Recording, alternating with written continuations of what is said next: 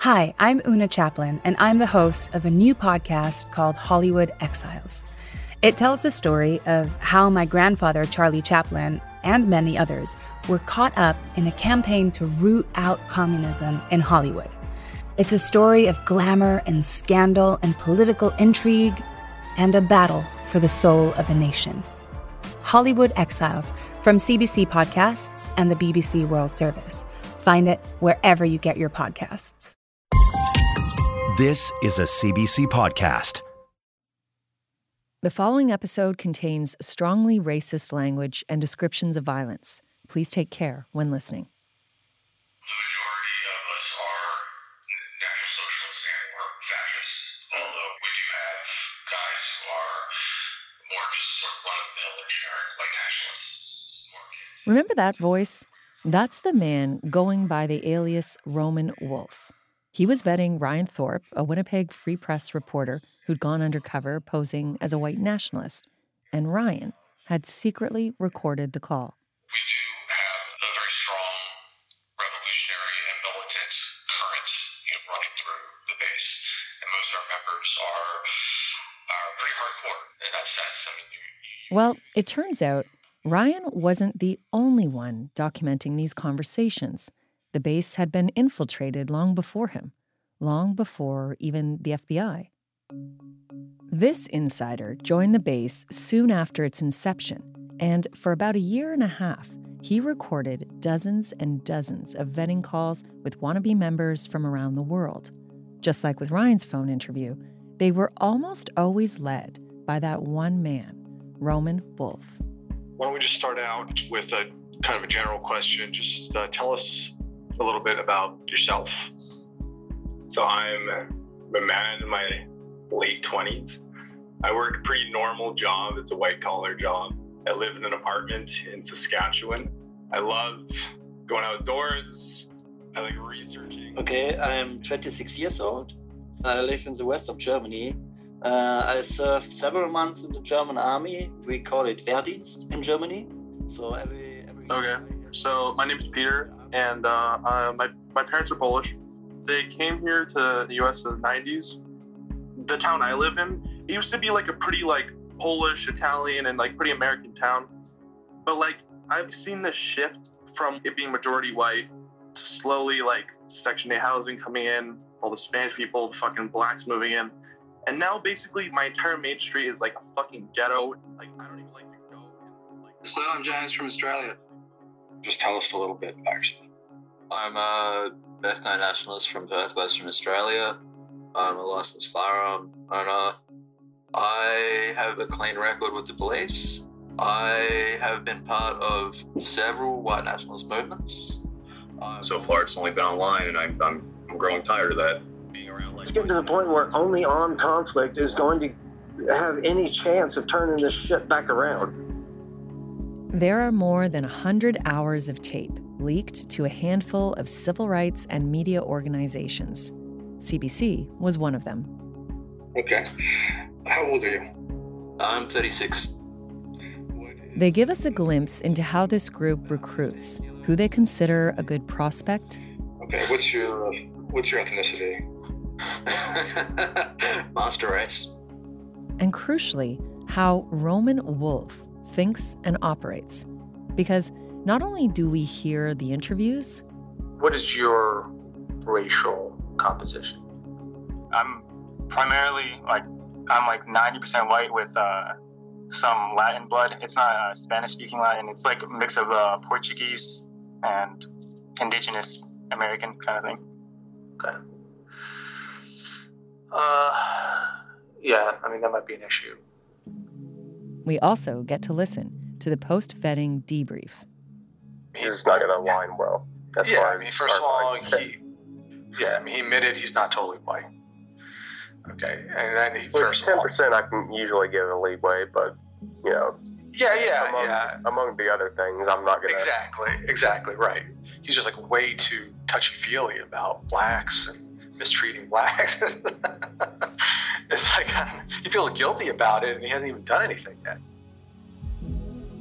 Roman Wolf clearly appeared to be the guy in charge of the base. He also went by the alias Norman Spear, which is what Vice called him when they first reported on the group in 2018. All evidence pointed to him as the founder of the Accelerationist Network.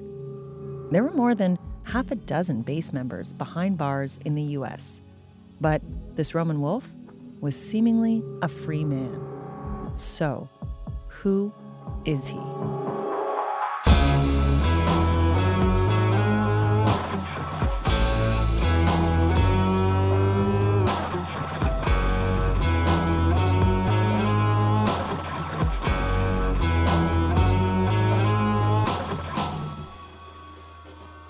I'm Michelle Shepard, and this is White Hot Hate, Episode 5, The Network Administrator.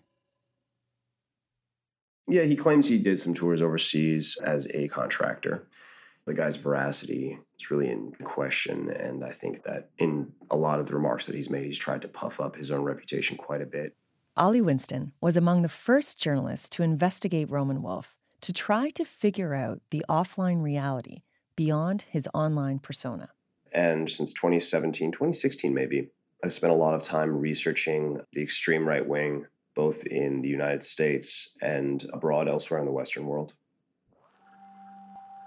Far-right extremism has a long, bloody history in the US.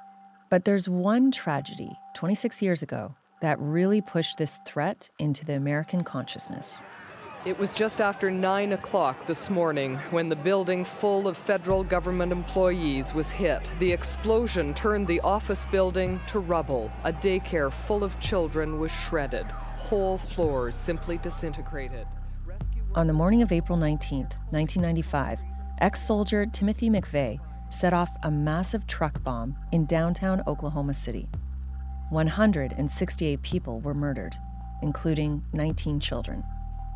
He and his accomplices carried out that horrendous act of domestic terrorism in 1995 that, unfortunately, in this country, we seem to forget about because it was carried out by Anglos, by white folk, instead of the people who we've been trained and conditioned over the past 20 years to think as our mortal enemies. That's something that I think about a lot. Once 9/11 happened, the threat posed by the violent far right fell off the agenda, even though there have since been many much smaller domestic attacks. Ollie had devoted much of his reporting to police accountability, but in about 2016, he shifted focus to street demonstrations that were getting more and more vicious. There was a political rally in Southern California in Anaheim where members of the Ku Klux Klan got into an altercation with a number of anti-fascist counter-protesters. I think at least 2 or 3 people went to the hospital for stab wounds. And that was unusual because the Klan hadn't rallied in California in a long time, not publicly, and they hadn't had any sort of bloody clashes like that.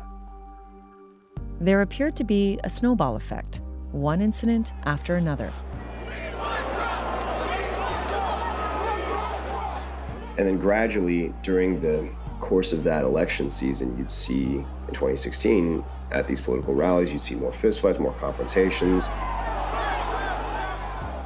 Then, in 2017, came the Unite the Right rally in Charlottesville, the first time in generations that Americans watched racists proudly marching en masse, their faces uncovered, tiki torches burning, seemingly unbothered by law enforcement.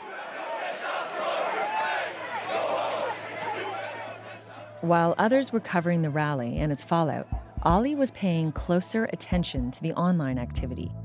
Rather than uniting the right, Charlottesville actually fractured the wider movement. And what seemed to follow in its wake was a smaller, but even more noxious ideology.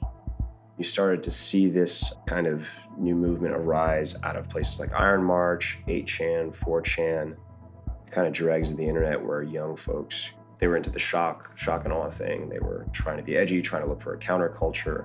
They developed their own aesthetic, their memes. It was a really weird, broad movement. But I do think that it was a culture developed by the youth, and it was, fed by a broader current of rising xenophobia and white nationalism that came from an older strain of American culture that's always been around in the US and other parts of the West. Soon, Ollie was specifically tracking Adam Waffen Division.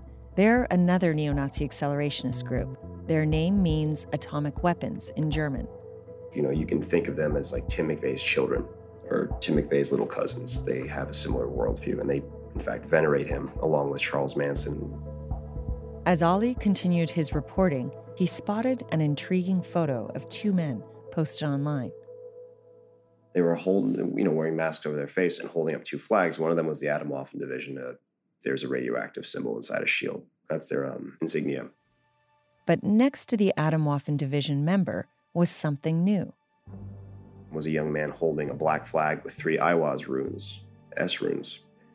And I'd never seen that flag before. And what that indicated was that whoever the young man from Atomwaffen was, he was showing his organization's support for whatever that was. It seemed to be an Atomwaffen mimic, right? An organization that had the same aesthetic, same idea, small man cells preparing for collapse. An Atomwaffen copycat group calling itself The Base. They recruited and spread their propaganda on all the same platforms. Their founder did the rounds on all the same far-right podcasts. But The Base didn't garner as much public attention. That is, until its members started getting arrested. And Ali and his fellow reporters on this extremism beat set out to uncover more about the group's creator. Over time, I'm just digging into them a little bit. He went by the aliases Norman Spear and Roman Wolf online. The journalists combed through leaked internal chats, dug into property records for land allegedly bought for training. And that's how they uncovered Roman Wolf's real identity. My colleague Daniel DeSimone at the British Broadcasting Corporation and our other colleague Jason Wilson at The Guardian, parallel to us, discovered the identity of their leader. We determined that he is, in fact, an American named Ronaldo Nazzaro. Ronaldo Nazzaro, American, in his late 40s, Italian roots, and grew up in New Jersey. Graduated from a prestigious Catholic prep school in 1991. As Roman Wolf, he claimed he had served as a military contractor in Afghanistan and Iraq. Under his real name, Nazzaro had registered a company called Omega Solutions International, which advertised specialists in counterterrorism and psychological operations who had been deployed to Afghanistan and Iraq. Then there was this very curious detail. Nazzaro was no longer living in the States. He was calling the shots from St. Petersburg, Russia. Ali told me that uncovering his real identity, it wasn't actually that hard. There are individuals who are very good with their tradecraft online, with eliminating traces of who they are and what they're about. And there are some individuals who are either careless or don't care what sort of trace they leave. I would say Nazzaro would fall into the second category. Roman Wolf's real name and a short bio of his life were now public. But there were still details missing about why he created this neo-Nazi group. So I tried to talk to his family and friends. His mom, who still lives in the States, got back to me briefly on Facebook, but then went quiet again. Trying through military contacts to get someone who knew him in Iraq or Afghanistan didn't result in any hits. But when I went back further into his history, there were people who would talk and who remembered a very different guy, a guy named Ron. Are you good there, Walter? Comfortable? All set?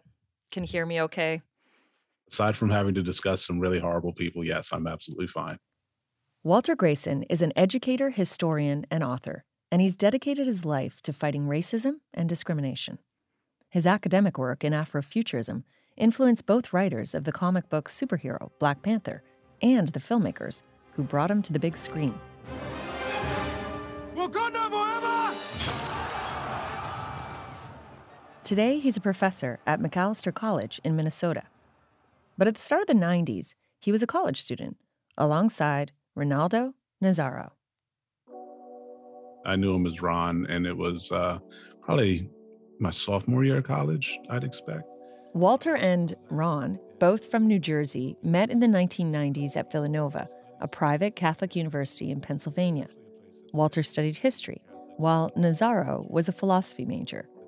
Villanova was an odd choice for Walter. I was attending a college fair. There was a Villanova table, and they had a current student at the fair who was standing maybe 3 or 5 feet from me, talking to another group of all white students. This was also a white student, and he didn't see me. And in talking to those other students, he said, well, I really love Villanova because there are no Blacks or Latinos there. He did not say Blacks or Latinos. He used more harsh language. And so to hear this student say that openly in public as a good thing, that's why people should come to Villanova, I was, tremendously offended, and went immediately to the Villanova recruitment table and began looking through the literature to find if there was a way that I could get a full scholarship to attend there, so I could begin to challenge the kinds of practices that he was describing. Walter may have been confident that he could change the institution from the inside, but he says the racism that spurred him to enroll confronted him nearly daily as a student. I want to say probably September or October of '92, a student in my dormitory attacked me with a nightstick for using a payphone because he wanted to call his girlfriend. There were a number of really clear incidents where people made it plain that I didn't really fit in, didn't really belong, that Black people shouldn't be at Villanova. And so I remember other Black students talking about I was the only African-American living in that dorm. They were like, oh, they haven't lynched you yet? That certainly was the norm at Villanova, is that people believed that Blacks and Latinos didn't belong, that the general notion that it was a white society should be a white society, and any means of defending that were appropriate. There was just one place on campus where Walter could find some like-minded students. If you didn't belong anyplace else, the Center for Peace and Justice gave you a place where you could come and be accepted. And so that's where I met Ron. When he was part of the Democratic Socialists of America and a lot of the work they were doing on campus, I was doing work with the International Committee Against Racism. But all of those student organizations through the center ran into each other all the time and tried to cross-support each other. And I remember, Ron was there in DSA, and he was much more about supporting anarchism and the end of government and kind of critiquing what he felt were overreach by public infrastructure. And so Nazzaro wasn't a bold character. He certainly didn't present as a young white supremacist who'd go on to start a group like the Base. No. If you had asked me in 1994 to make a list of the folks I went to school with who would end up founding a radical right-wing organization, I got 100 names I'd put on that list before I would have come to his. But Walter did wonder if Nazzaro's university experience shaped him in other ways. The thing about Villanova is that it was prime recruiting for the military. Walter says there was a strong tradition of students joining the Reserve Officer Training Corps at the university. So Nazzaro was definitely surrounded by the future military types he'd later work with. After Ali and others revealed Nazzaro's identity, a Vice report confirmed that he had been a Pentagon contractor who, in 2014, worked with SOCOM. That's the Special Operations Command, an ultra-secretive unit. Nazzaro later posted 2 letters that seemed to be from the Marine Corps and 1 from the Department of Homeland Security, thanking him for his service. The DHS later confirmed that he had worked as a contractor from 2004 to 2006. I could see that for Ron when I saw him through those years. It's that he wanted so badly to belong and to have connection to people. That was the hardest thing I saw from him, is that he seemed much more like a loner. And as he tried to get involved, he would propose ideas or strategies or tactics, but he was still kind of sorting through his own issues about how to put together a compelling message. And so he was awkward, and it was unfortunate because it reinforced his sense of insecurity. Villanova confirmed that Nazzaro had attended the university between 1991 and 94, but he withdrew and never came back. So, how did socialist Ron, who dropped out of school, start a white supremacist organization decades later? According to a New York Magazine profile entitled The Prep School Nazi, Nazzaro later got engaged to an Army veteran who once worked out of the PSYOPs division at Fort Bragg. But they broke up. Then there was his time running Omega Solutions International and whatever that involved in Iraq and Afghanistan. Nazarov got engaged again, ultimately marrying a Russian woman who'd worked with his mother. They had a lavish Manhattan wedding before moving to St. Petersburg in 2018. Once Nazarov was outed as the leader of the base, he kept a relatively low profile until this. Этого милого и заботливого отца большого семейства зовут Риналдо Назаро. Он американец с итальянскими корнями. In late 2020, state-sponsored news channel Russia 24 did a half-hour feature on Nazarov. He granted them multiple interviews and even agreed to be taken to a Holocaust museum. The item ends with footage of him, his wife, and their young children at a playground. Finally, a family-oriented person.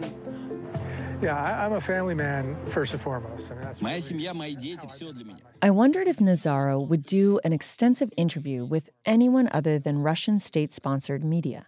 He made no secret of his disdain for journalists, who he liked to call the enemy. But I thought I'd try anyway. Now, I wouldn't say I'm an especially skilled online journalist.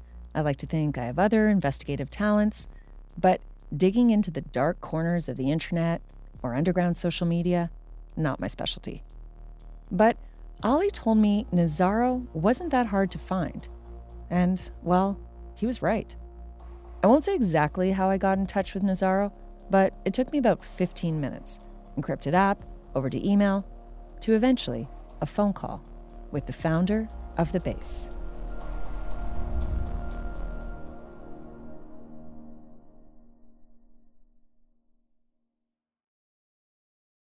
Say, I love... This video is a message from a little boy named Salman. He disappeared 5 years ago in Syria during the war to defeat ISIS. He still hasn't been found. My name is Poonam Taneja. I'm travelling to Syria to find out what happened to Salman and the thousands of children like him, lost in one of the most dangerous places on earth. From BBC Sounds and CBC Podcasts, Bloodlines. Listen wherever you get your podcasts.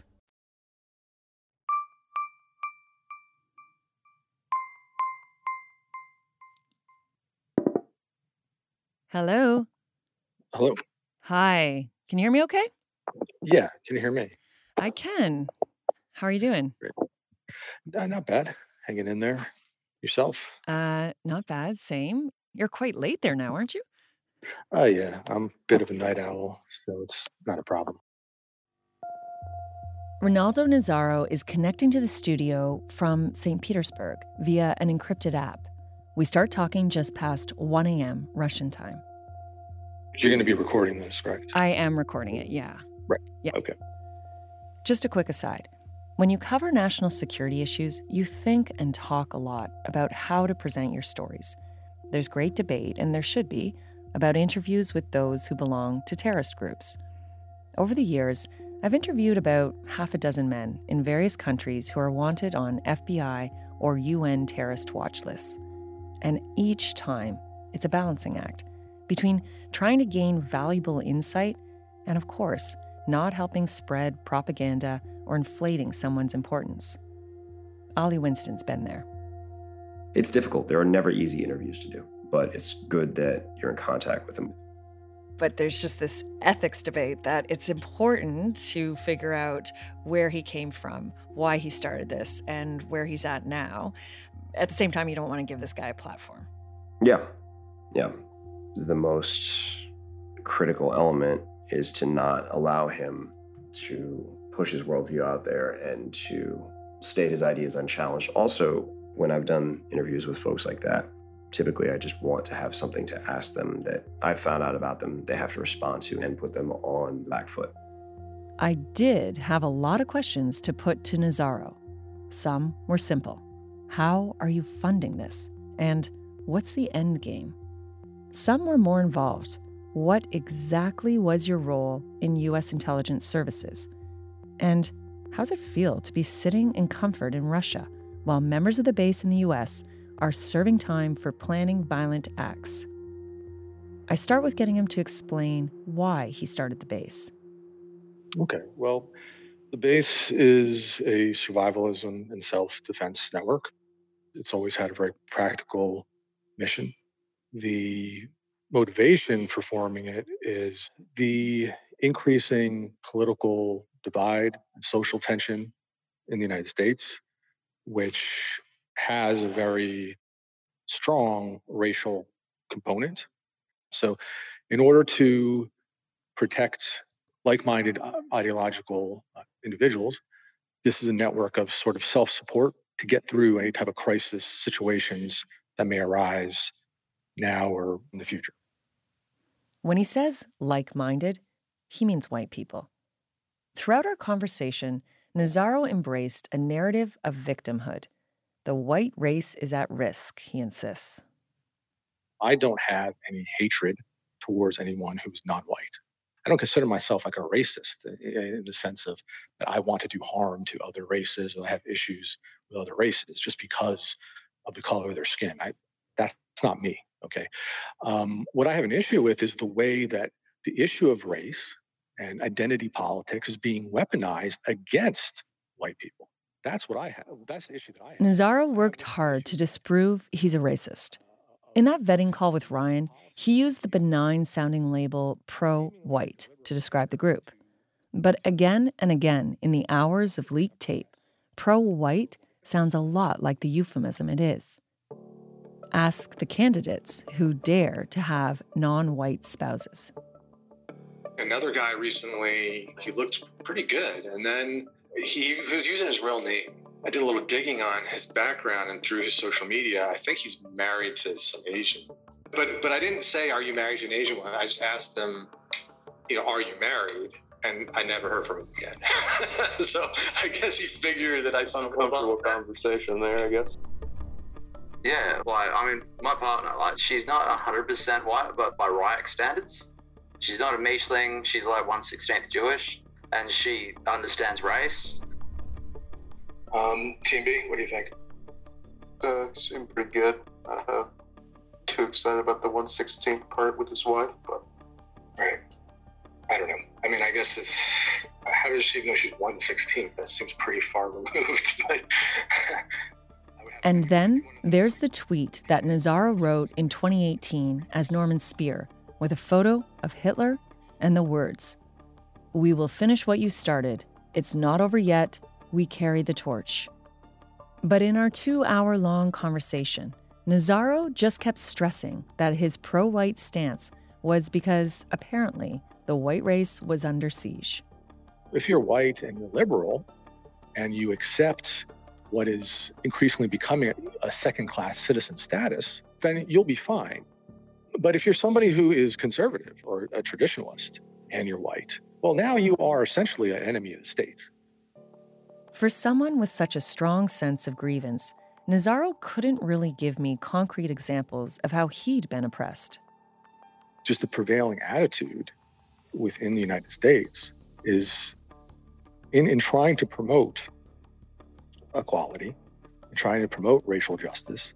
The solution for promoting those things is to lower the stature or political influence of whites through different means, culturally, affirmative action programs, but I guess things that's like that. Right. Sorry, I didn't mean to interrupt. I guess that's what I'm just trying to get down in the weeds as much as we can, just to really understand it. Are you talking about people losing their jobs, people, articulate the oppression? With multiculturalism and immigration and migration is being forced upon the population. And if that common man dares to vocalize any kind of opposition to those things, then that's when the guns come out as far as calling someone a racist and charging them with hate crimes and investigating them and at least, again, deplatforming them, getting them fired, doxing them. It sounded like he had started a neo-Nazi group because of cancel culture, which I put to him. Yeah, that's definitely a big part of it. The way we view it is that the base is in it for the long haul. We feel like this is just foreshadowing to what is in store. All this type of policies and oppression will intensify. And so we're preparing now. Before I forget, I do have to ask you why you chose the name The Base. Well, there's two reasons. One is just the notion of literally forming base camps, but then also just from a political sense, I guess you could say, just form a base of like-minded individuals as a support network. You had to know that the base is also what Al-Qaeda means. Well, I mean, I was aware of that, but I mean, I just didn't have that in mind. I mean, there's lots of things that are named after, call themselves the base. I mean, there's even an Antifa group that's called the base.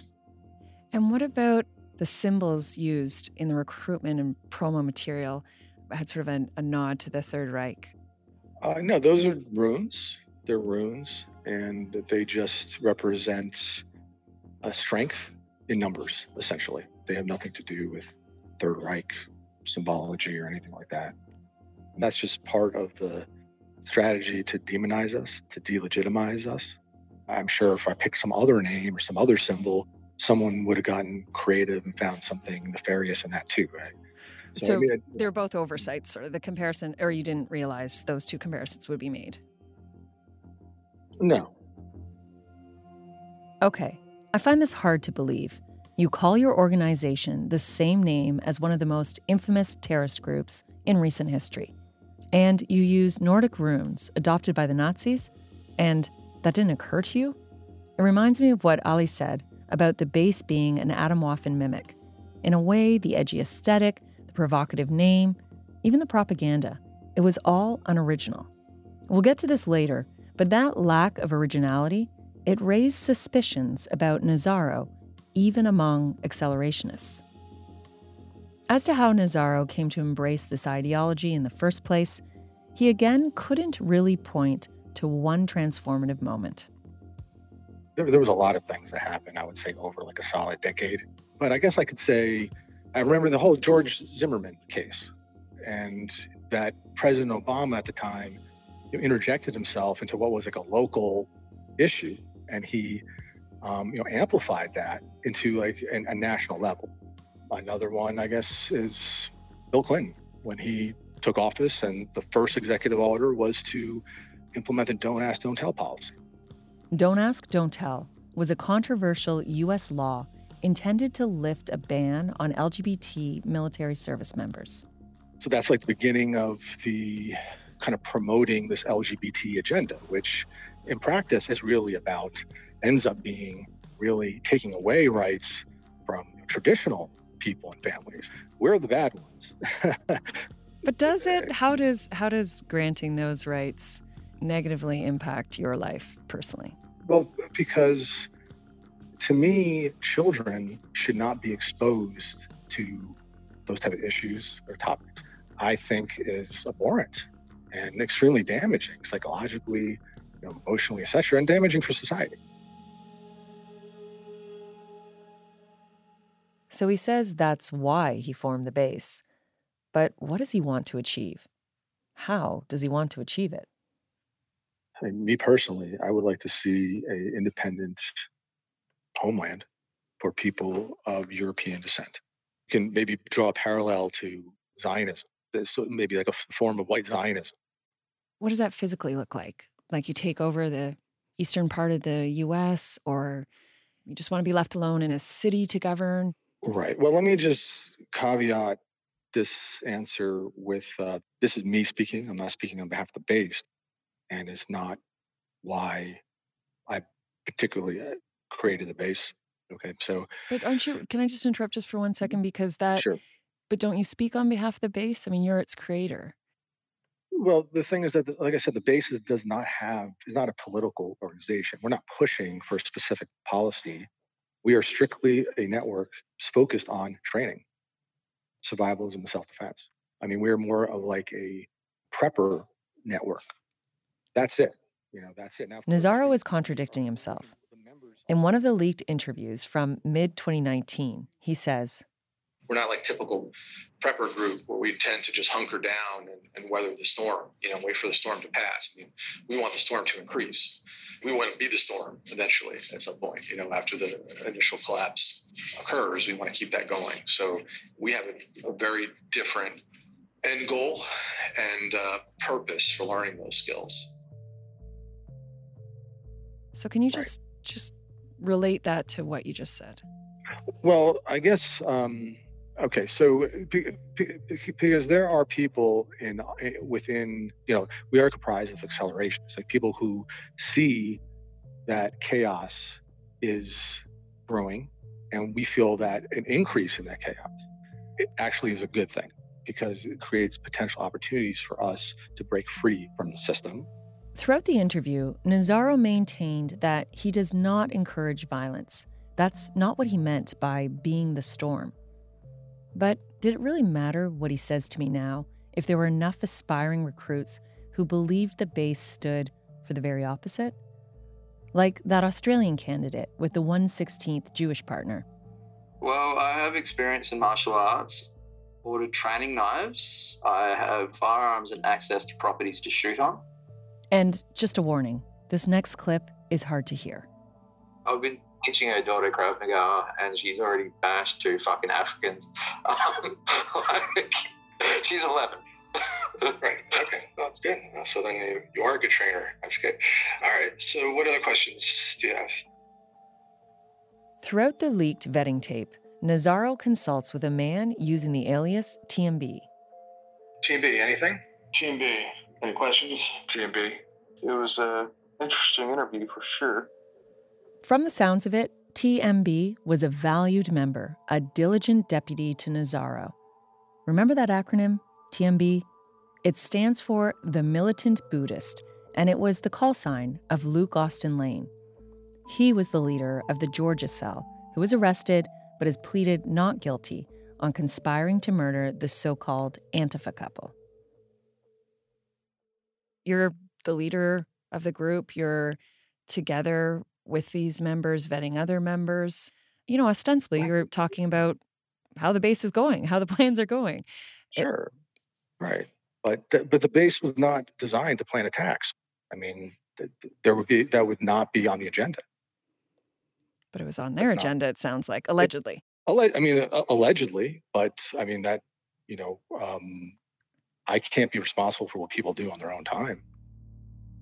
Anyone who ever was, or is planning violent activity is not something that I was ever aware of, am aware of, or would encourage. I looked at myself as a network administrator.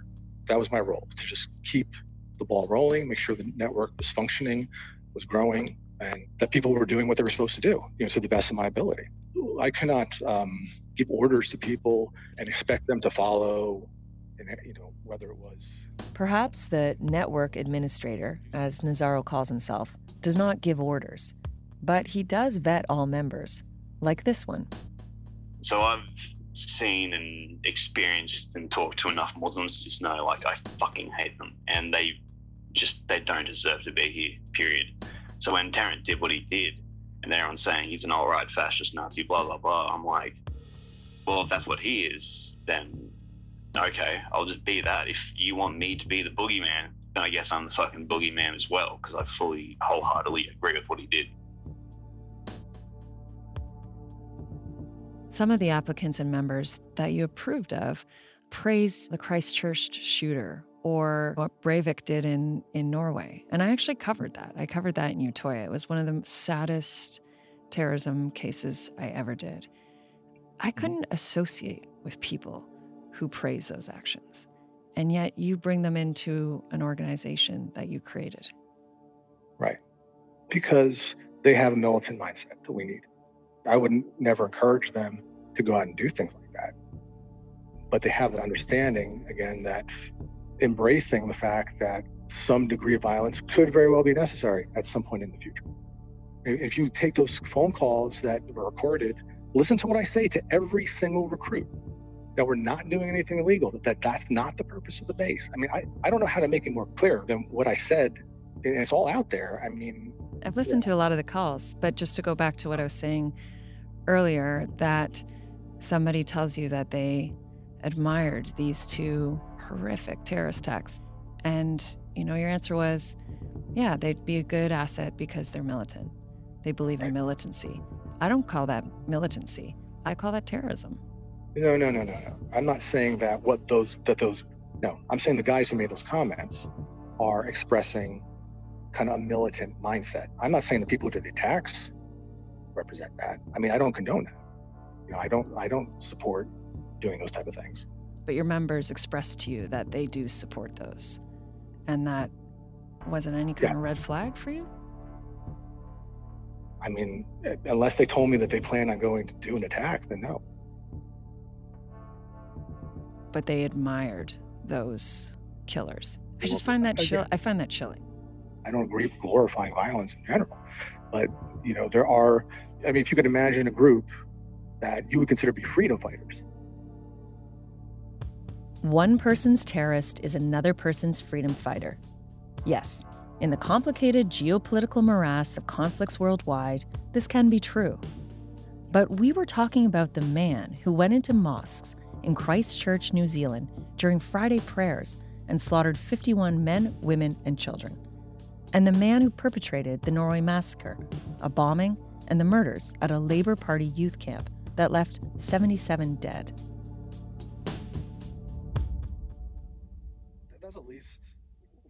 I had suspected Nazzaro would distance himself from his members and their actions. He had all his plausible deniability talking points.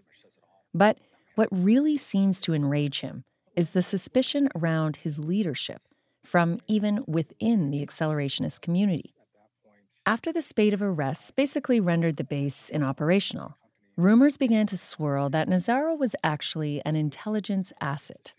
At first, there was suspicion that he was a U.S. government plant whose purpose was to lure in neo-Nazis planning violent acts. That one didn't make a lot of sense to me, and he batted it away as a conspiracy theory. So, there's a very, very strong current of paranoia in our community. And anyone could be accused of being a Fed or a honeypot or whatever at any moment. I can't sit around worrying about that.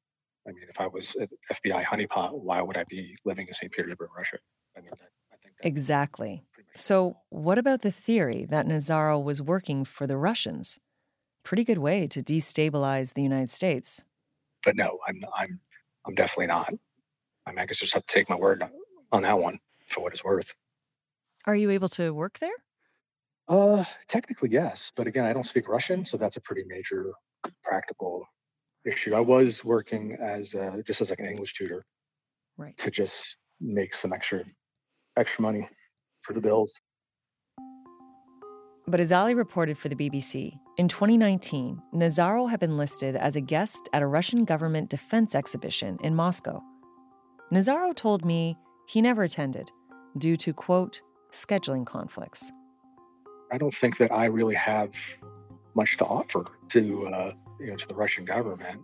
Come on! You're 17 years a contractor working in the Pentagon. You were an analyst. You run an organization that the U.S. is after. I actually couldn't script it any better for how the Russian government would want you to work for them. Well, I don't know Russian, so that could be a showstopper right there.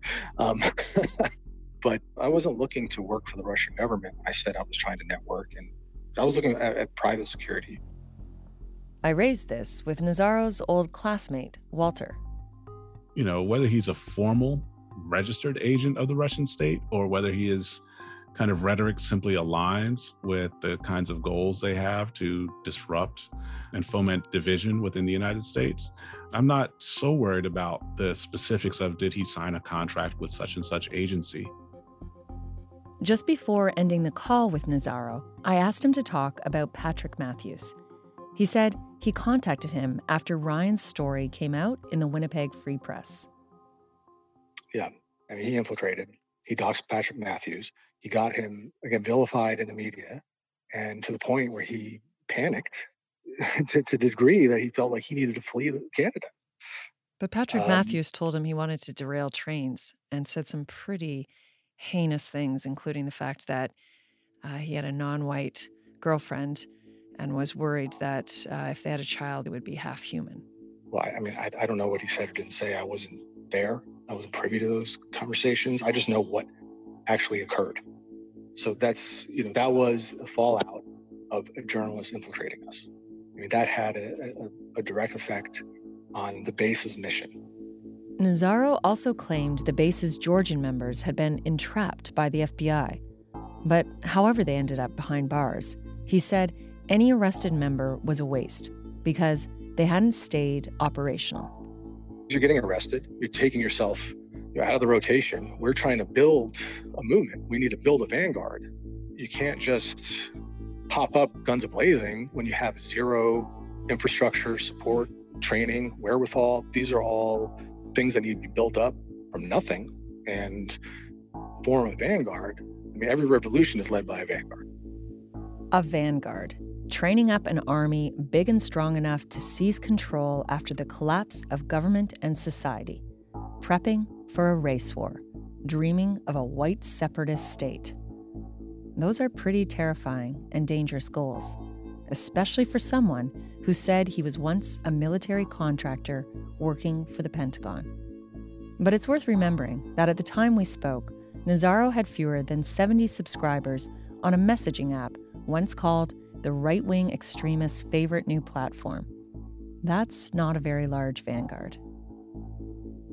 And I'll also mention that a couple of weeks after the interview, he felt familiar enough to send me misogynistic and vaguely threatening text messages with music videos. After a link to a Guns N' Roses song, he wrote, "You've probably dated multiple Al-Qaeda by now, but somehow I'm the asshole?" I emailed the next day, asking about this abrupt shift in his tone. He apologized and said he had been drunk. So, does Nazaro or the base remain a threat? Various governments believe so and have listed the base a terrorist entity. And I bet there are very few countries Nazaro could travel to without being arrested upon landing. But no matter what happens to the group he founded or Nazaro himself, the ideology he espouses lives on. And accelerationists have been out there, consuming the propaganda, acting on their rage, and capable of the most brutal attacks. Coming up on White Hot Hate. It wouldn't be right for my son to have been a victim of such a terrible crime and to allow this to potentially happen to other people too. People are coming into contact with these extremist ideas younger, and they're becoming radicalized faster. These people make us out to be evil incarnate. They want bad guys so bad, they can have it. Give them what they want. Give them what they deserve.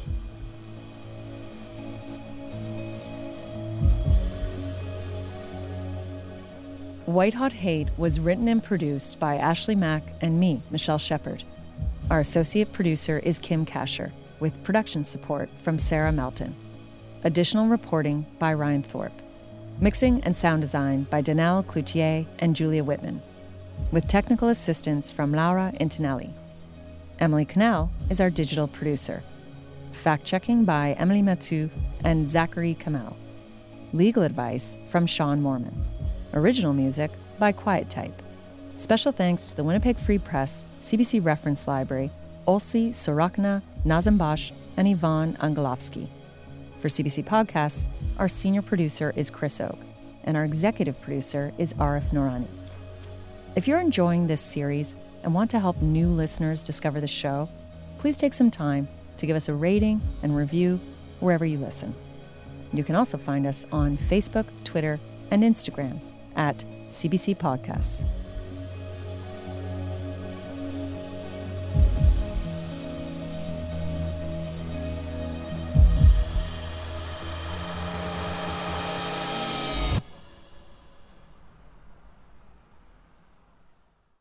For more CBC podcasts, go to cbc.ca/podcasts.